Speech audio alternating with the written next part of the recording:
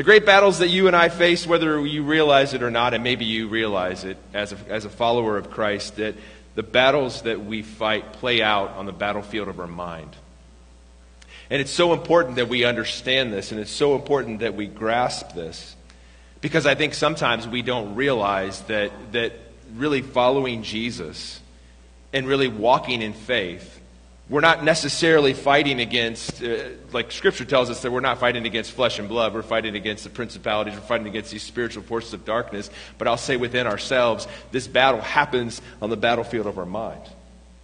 And we've talked about getting stuck in the trap of sin before, and this isn't in your notes, but we've talked about this whole idea of this process, because we often end up in this place doing something that's crossing over the line, doing something that's sinful and facing those consequences. And there's often what we do is we kind of sit here in this moment and we wonder, how did we get here? Like, how did my marriage fall apart? Like, how did that friendship end? How did I end up in this place where I was really close with God and now I feel so far away from Him? How is this happening? And we tend not to realize, we tend not to think, we tend not to acknowledge the fact that it all begins here.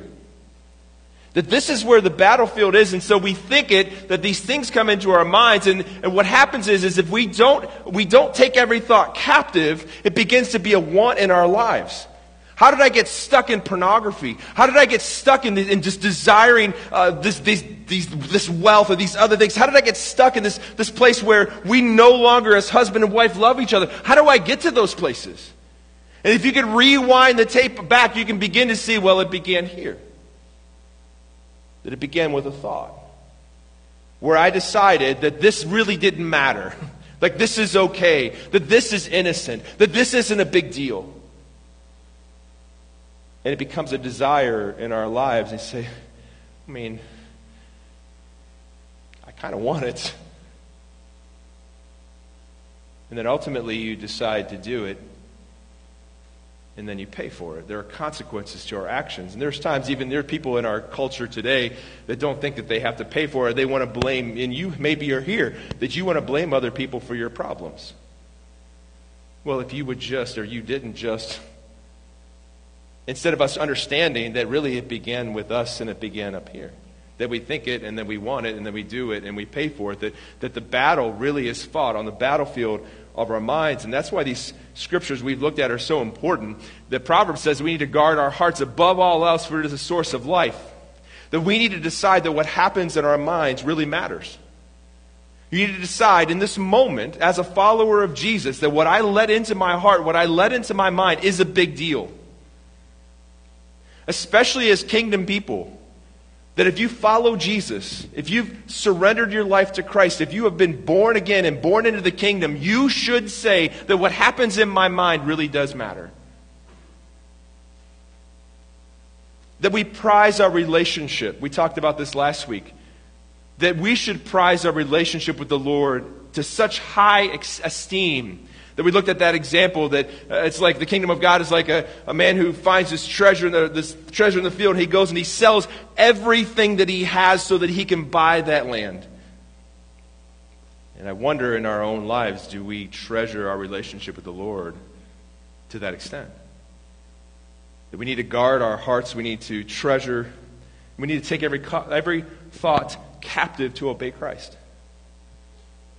I think sometimes what we do, and the trouble that we have and the struggles that we have is that we think that it doesn't really matter. That we allow these thoughts into our minds that kind of entertain us, kind of satisfy us, kind of meet our needs or what we think we need in that moment, not thinking of the ramifications and the rippling out that has for people in our lives and even in our own lives. And Paul says that we would take every thought captive to obey Christ, because what happens in your mind matters. And that has everything to do with today, because we're talking about worry. This week was tough for me.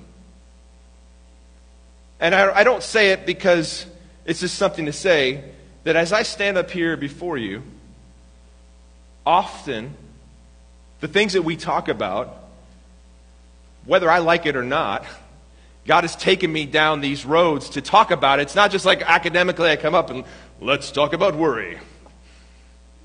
No, I've walked through garbage this week in the process of studying God's Word and the study of being prepared to talk about this. That I struggle with worry. And I better not. I ought not. Is that a better way to say it? And I want you to see this because this was a hard thing to hear this week, that worry can become sin when we choose fear over faith. I think sometimes we don't think about worry as sin. I'm just worried. Oh, I'm just worried. I'm just worried. Just worried. I mean, how many times have you said, I'm just worried about that? And if we're not careful, that will turn into a place where maybe we're paralyzed to do anything. If we're not careful, it will take us to a place of sin because, and we're going to talk about this in a little bit, but where I don't believe God is who He says He is. Because if I rightly see God for who He is, now granted, I will put a little asterisk by this. I get that there are people that struggle with anxiety. I understand that. Trust me, I understand that. But there are times in our lives, there are seasons in our lives, there are moments in our lives where we know in that moment that we can choose faith over fear. And yet for some reason we say, but I'm going to choose fear instead of faith.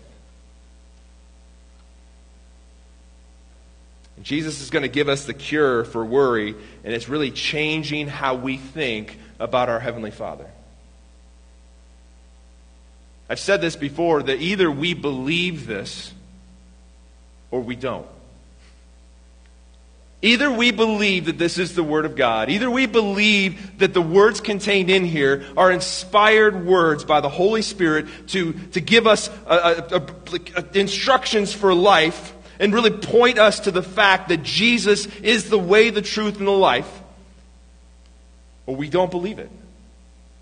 There's not middle ground here. And it is becoming increasingly difficult to speak into the culture who believes in my truth over your truth or your truth over my truth. And really it's not over either. You can have your truth and I can have my truth. And those two truths that we say are absolute truths can coexist in our culture today. And if that makes sense to you, then we need to talk, because as we look at Scripture, we see that Jesus is the truth. And to think that we can have the truth and some other the truth, it doesn't make sense and it doesn't compute. I wonder how, and I thought about this week, I wonder how we're going to be able to have, even in court, I haven't thought this whole process. So if it comes out garbled, it just what came to mind today, or this week. Eventually, our court system is not going to work. If there's no absolute truth. If there's no truth, then you say, well, I know you murdered 14 people, but you're sorry about it, and you really didn't mean it, and so, your truth is that, and I agree with your truth. You know what I'm saying? That's going to come to this point where there's not going to be absolute truth, but there is truth, and the truth is the truth whether you believe it or not.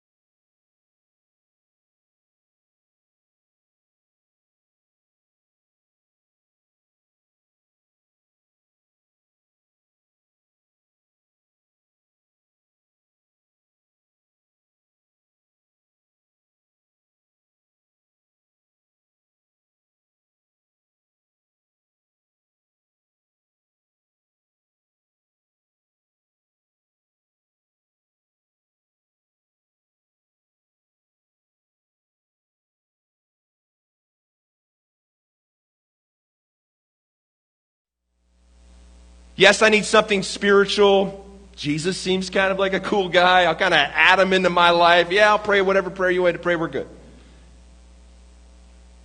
But Jesus says, if any of you will come after me, you need to deny yourself, take up your cross, and follow me. It's no longer about you. The problem is when we get that upside down, when we get that backwards, we begin to worry about things that don't matter. We begin to have focuses on things that are not focusing on Christ and His kingdom. And it puts us in a place where we just are panicked about everything. And I'm not speaking out of like, hey, everybody, I got this all figured out. I don't worry about, there are times that I worry. And I'm telling you this week, I was convicted about a lot of things where I got to stop. Because either I believe that God is who He says He is, or I don't. And it's one thing for us to say, no, I believe. But our words and our actions bear out what we truly believe. Jesus' words, as we looked at last week, that He tells us that we need to invest in what's eternal, that we need to value the right treasure, we need to pursue the right devotion, we need to serve the right master. Really, this is the first thing in your notes underneath that, is that we need to invest in eternal things. And we made it pretty clear last week, there's really only two things that will exist for all eternity. What did we say that they were? The Word of God and us. And yet we want to invest in everything else that doesn't matter. That we need to take these things seriously, especially as kingdom people. We need to invest in eternal things. And that's what Jesus was talking about last week. Stop stockpiling temporary stuff. Stop living for self. Stop living for this world. Start living for the next.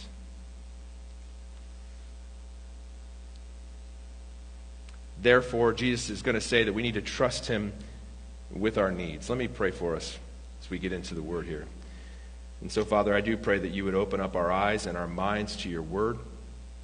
I pray, Lord, that where Your Word convicts our hearts, that we would be willing to hold those things loosely, that we'd be willing to lay those things down, because we want You to transform our hearts and our lives.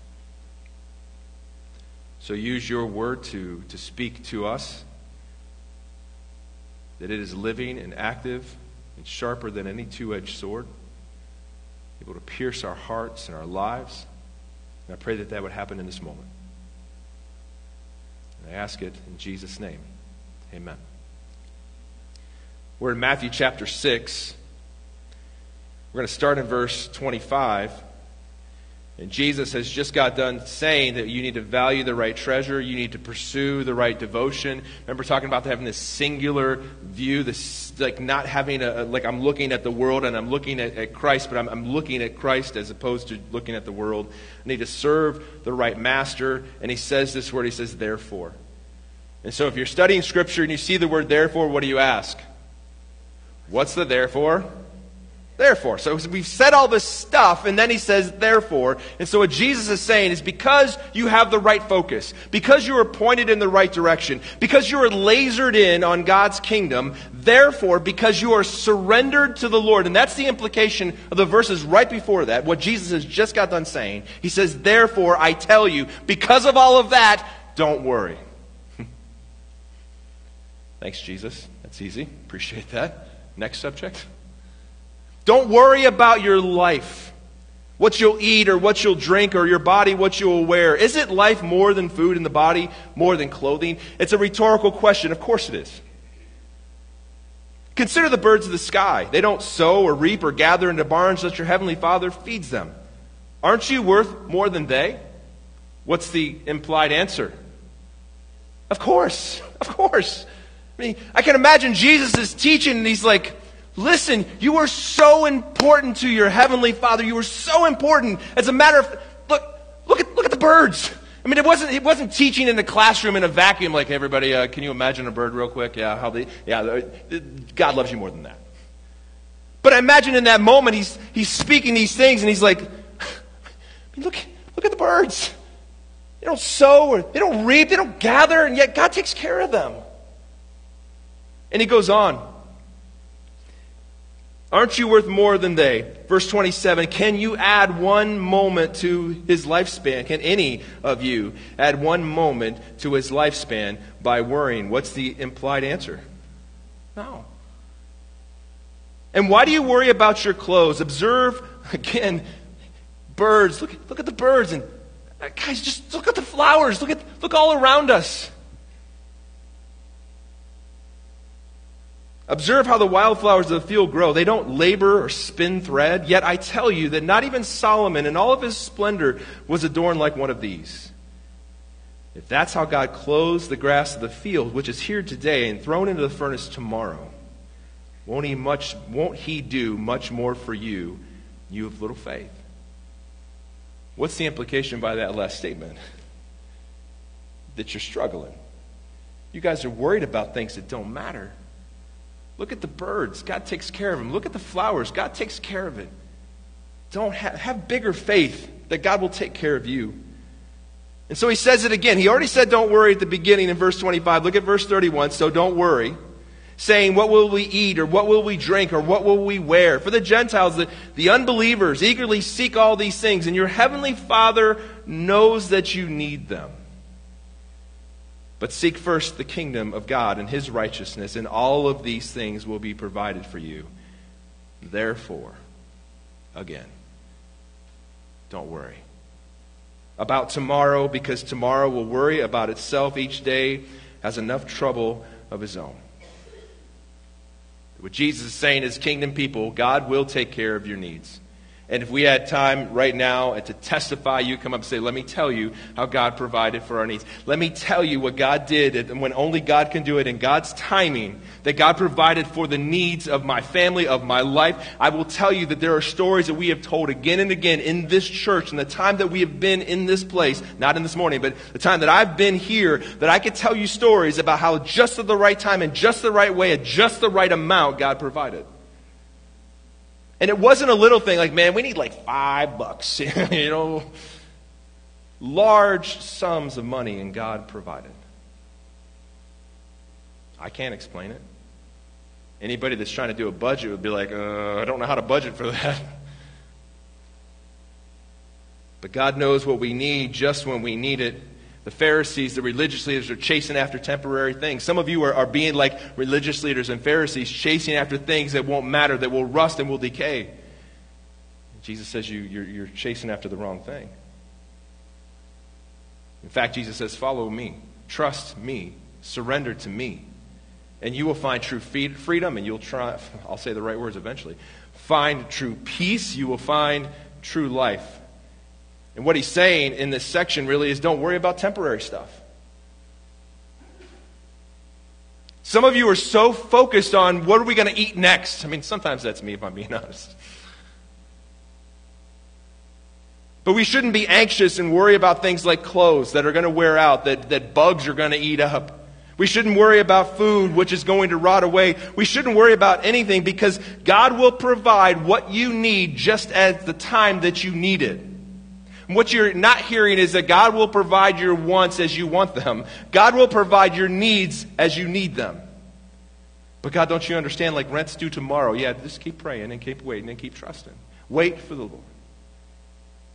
But God, you don't know. I understand. I mean, sometimes we want to tell God how to be God, don't we? God, if you would just do this thing. I mean, I got it figured out. If you would just, no, trust me. Wait for me. And Jesus is saying he loves you more than birds, than flowers, than clothes, than anything, and he will take care of you as you trust him. And I know that's easy to say right here. We're in church, right? We talk about God and we say, yes, of course. It's another thing on a Monday afternoon to say the same thing. But it doesn't stop here. I don't say these things so that you will feel good in this moment, but that you would live your life according to what God says. And it doesn't take away your personal responsibility. I mean, sometimes I wonder, people say, well, God will provide for my needs, so I'm going to go sit in my basement and play video games all day because, God, you got this. I mean, it doesn't take away our personal responsibility that we should work, that we should do the things that we should do, the things that we can do, that we should do our part, and God will do his part. And I know that it's easier said than done. But being anxious about things, worrying about things, becomes a choice often in our lives. And many of you, if not all of you, have faced that. One of the verses that I share with people often, they'll come to me and they'll say, some of you, I've texted these verses to you. I'm so worried right now. I'm so anxious right now. I'm struggling right now with this situation, with this person, with this life situation. And I text this back to you.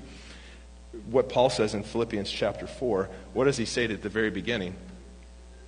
And we talked about this on a Sunday morning, but I want to be reminded, because the problem is that we have short memories, don't we? We have seen God do some pretty amazing things in our lives. We have seen God come through in such big ways. But in that moment that we're facing that mountain that we can't even look past, we say, but God, where are you in this moment? And what does Paul say? Don't worry about anything. That doesn't give you latitude to say, yeah, what Paul's talking about, he didn't understand how the corporate job that I have and how you need to worry about things. I mean, Paul didn't understand that as a parent. Paul didn't understand. This is the Word of God speaking into your heart. And Paul is saying to you, ultimately the Lord is saying to you, don't worry about anything. But in everything. You see these words, right? Anything. But in everything, through prayer and petition, with thanksgiving, present your requests to God. And what is going to happen, the promise that we have, is that the peace of God, which surpasses all understanding, will guard our hearts and our minds in Christ Jesus. We often say that God may not calm the storm around you, but God will calm the storm within you. When you choose faith over fear, when you say, God, I don't understand why this is going on, why that happened, why the news that I got, the situation that I'm in, the relationship stuff that is happening, God, I don't understand that. But in everything, by prayer and petition, with thanksgiving, God, I wouldn't choose this, but I know you're going to use it. I let my requests be made known to God. And what does Paul say? That the peace of God, which surpasses I can't understand it, is going to guard my heart and my mind. Does that mean that as soon as I give it up, it's like, I'm good? There are times where you're going to have to keep on asking, keep on seeking, keep on knocking. You have been in those seasons where you're like, God, please take it away. And you have that relief for the moment. You're like, but what about this? And it comes back and like, God, I need to give this back up to you. And I lay it on the altar. And then sometimes I want to pick it back up because I know how best to deal with that. And sometimes that's how we have identified with, they say that this thing that makes me anxious is part of who I am. And I have to hold on to it or I don't know who I am anymore. In this moment, that seems irrational. But that's how we can live our lives. And we need to say, okay, God, I need to lay this down and pick up who you say I am. That I wouldn't be identified by the struggles and be identified by the anxiety, but that I would be identified by you.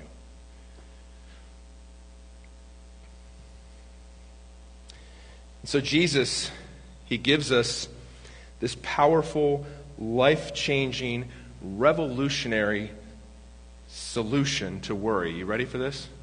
Like, this is worth the price of admission today.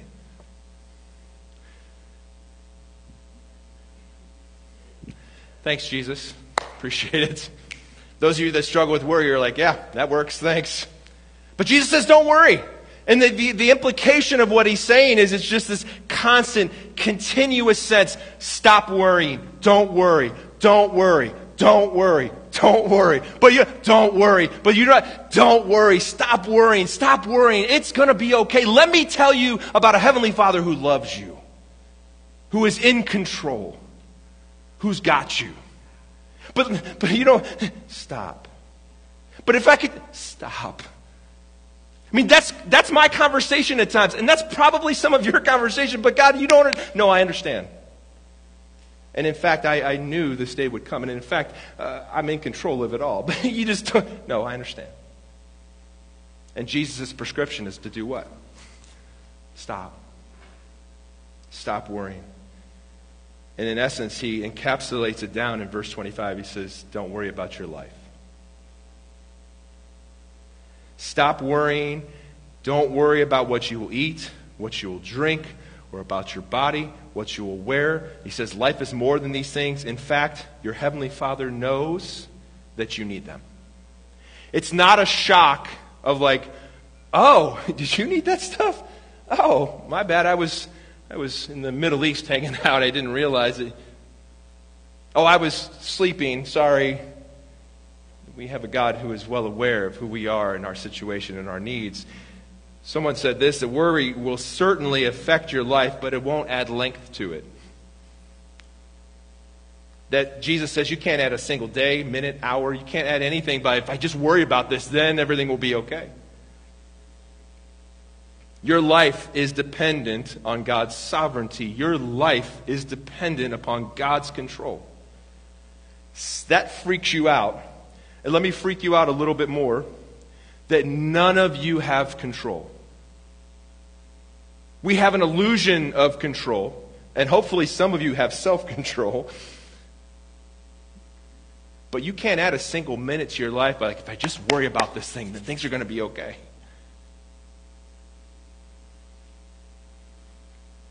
That your life is literally in God's hands. Your days are numbered by the Lord, and they are determined, hear this, before one of them came to be. And some of you say, well, that's not fair. You don't get to make the rules. I don't get to make the rules. We need to trust that God is in control. Let me give you some verses. These are in your notes. They may be too small to read. I'm learning. 46 was a year for me where I had great eyes until 46. So, 46. I'm learning that I got to make the font a little bigger, but hopefully you can read them. I'm going to give them to you here.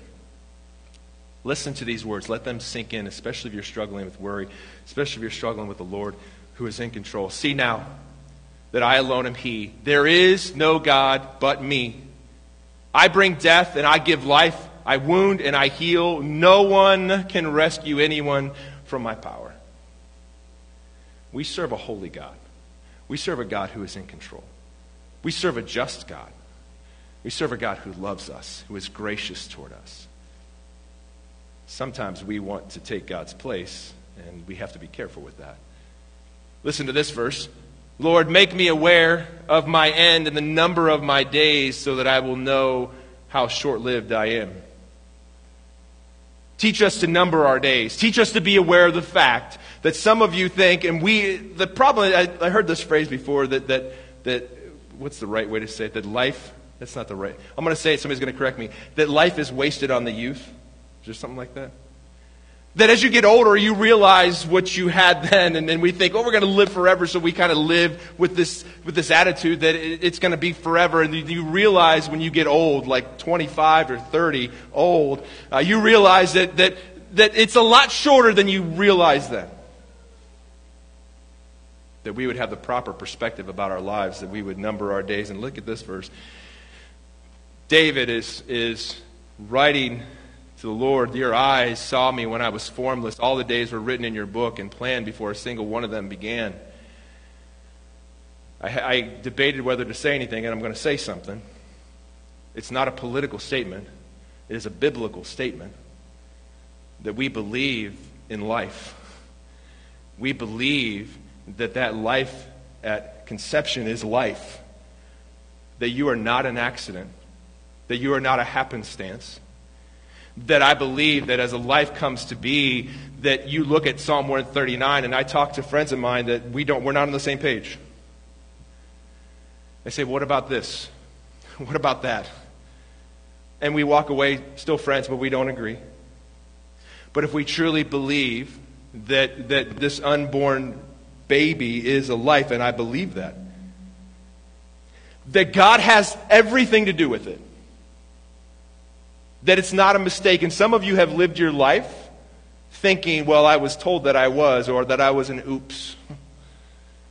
Maybe to your parents you were an oops, but to the Lord you're never an oops. May we not lose sight of the fact that there is a sovereign God who is in control of life and of death. And that we shouldn't take it flippantly. We shouldn't be like, whatever. But it's a big deal. And we should value life. All life.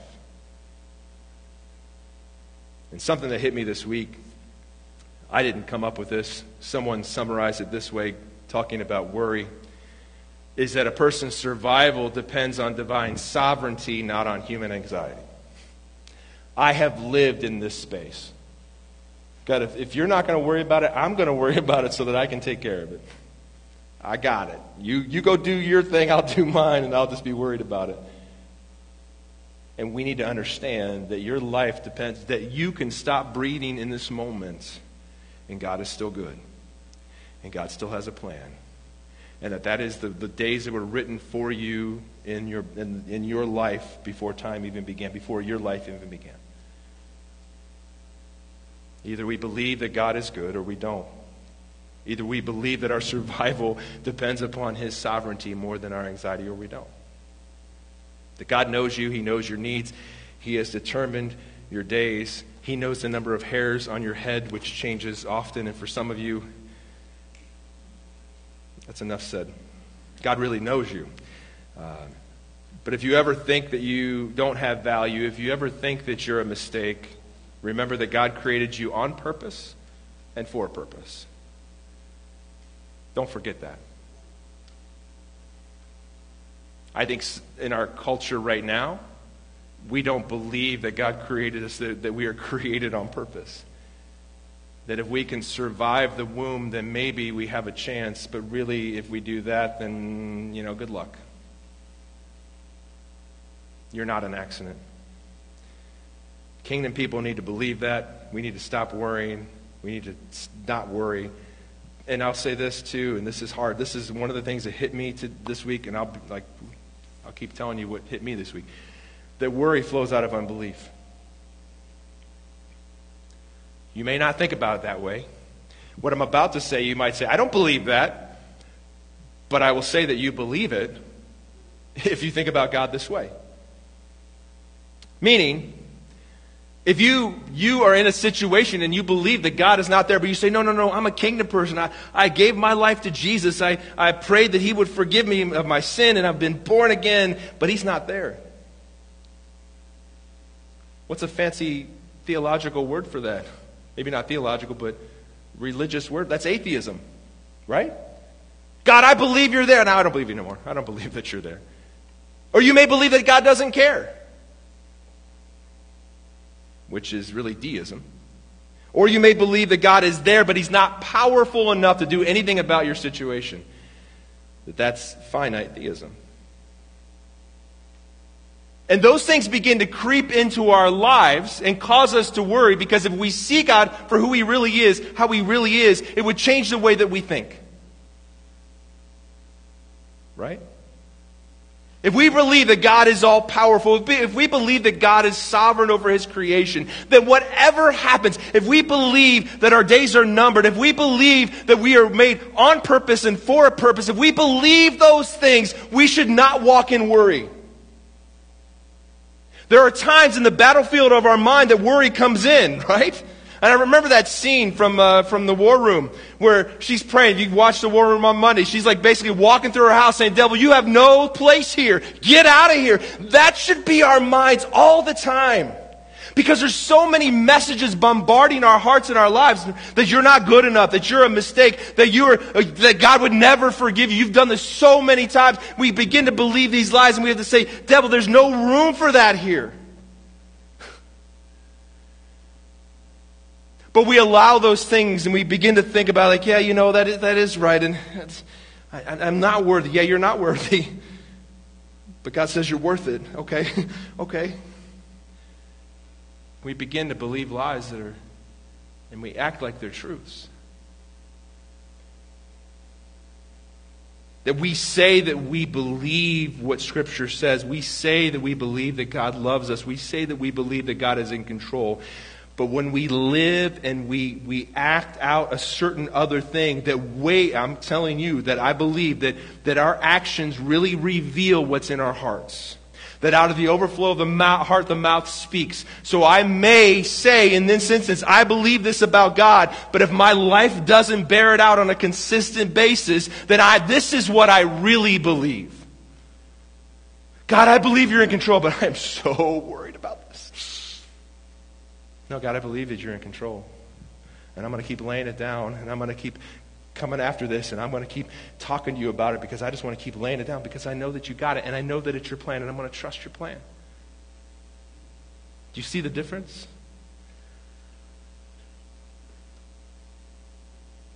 lean into his presence, to pray, and then pray some more. Pray with thankfulness. Pray with praise. Though he slay me, yet I'll praise him. That we trust God in our weaknesses and that we would let go and that we would surrender. And ultimately, Jesus says that you would focus on God's kingdom.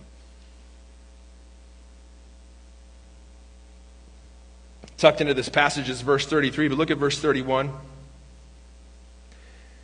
Jesus says for the second time, don't worry, saying, what shall we eat, or what shall we drink, or what shall we wear? For the Gentiles, the unbelievers, eagerly seek all these things, and your heavenly Father knows that you need them. Verse 33, but seek first the kingdom of God and his righteousness, and all these things, the clothes, the food, the drinks, everything that you need, all the stuff that you need will be provided for you, that if you seek his kingdom first. Therefore, don't worry about tomorrow, because tomorrow will worry about itself, that each day has enough trouble of its own. The key to not being anxious about stuff, the key to trusting God over wealth or really anything else, is to seek his kingdom and his righteousness first. God, what do you want for my life? God, I trust you. God, help me to walk and surrender to whatever the next step is for me. And I'm going to trust you. And I'm going to continue to trust you by your power and your strength, and watch him provide. And so how do we seek his kingdom first? It really begins at the foot of the cross. Those of you that have been in church forever, you're like, yeah, I get that. Those of you that haven't been in church forever, maybe you hear for the first time that God sent his son, Jesus, to die in your place. This is the truth of the Word of God, that there is no other way.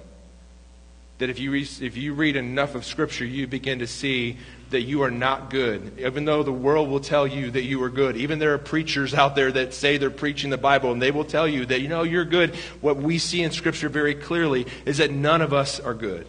There is no one righteous, not one. There is no one who understands. There is no one who seeks God. The very fact that you may be seeking God and reaching out to God today is because God is drawing you to himself.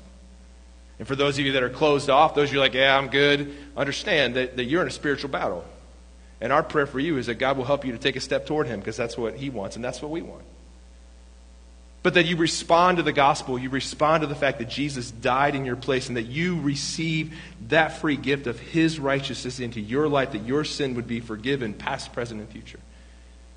That's how we believe you are born again, and we believe that in that moment of being born again, that you receive the Holy Spirit of God that comes into your life, takes up residence in your life, that you are a new creation. That you would seek salvation, to trust Christ as Savior and follow him as Lord, and that you would walk in obedience. I think sometimes that's lost in us. That we're like, yeah, when I was 14, I prayed that prayer, and yeah, we're good. That we walk in obedience. That kingdom people walk in obedience to the Word. That we allow the Word into our lives. That we study it. That's what we're talking about this whole past week, of just spending time with the Lord. Fasting, praying, prayer walks.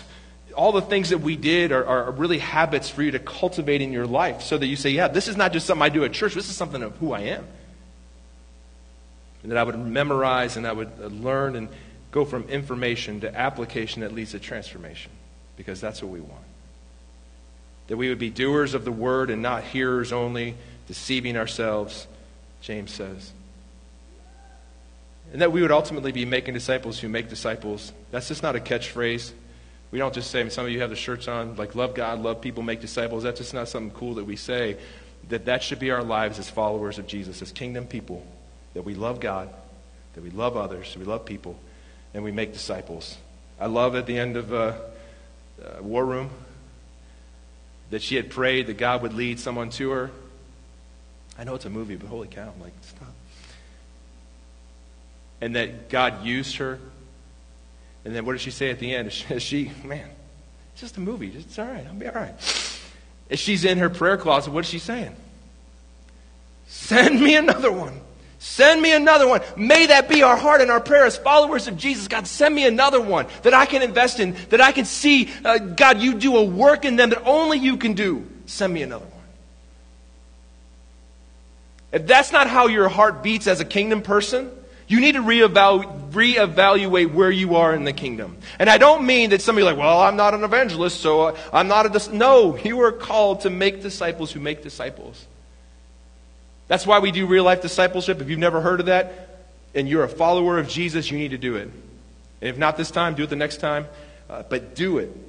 It's much more than just information like, hey, this is how you do it. Like this, it's about your life. John Fisher has said it very eloquently, is not a good way to say it, very poignantly, that's a better way, that it's like this operating system in the back of your mind for the rest of your life.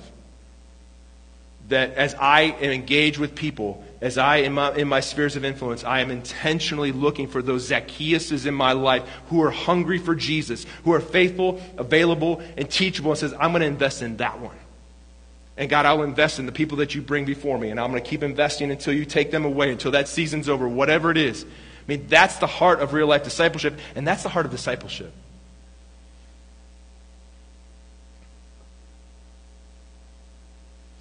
That we seek God's kingdom first, we surrender our lives at the cross, we surrender every day, we walk in obedience by His power, we walk in prayer, we make disciples.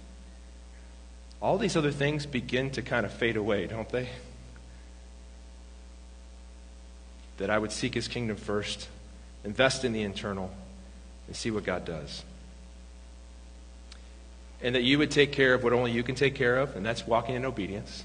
And God will take care of what God can take care of, and that's pretty much everything else. And you would stop worrying about the things that don't matter and start investing in the things that do.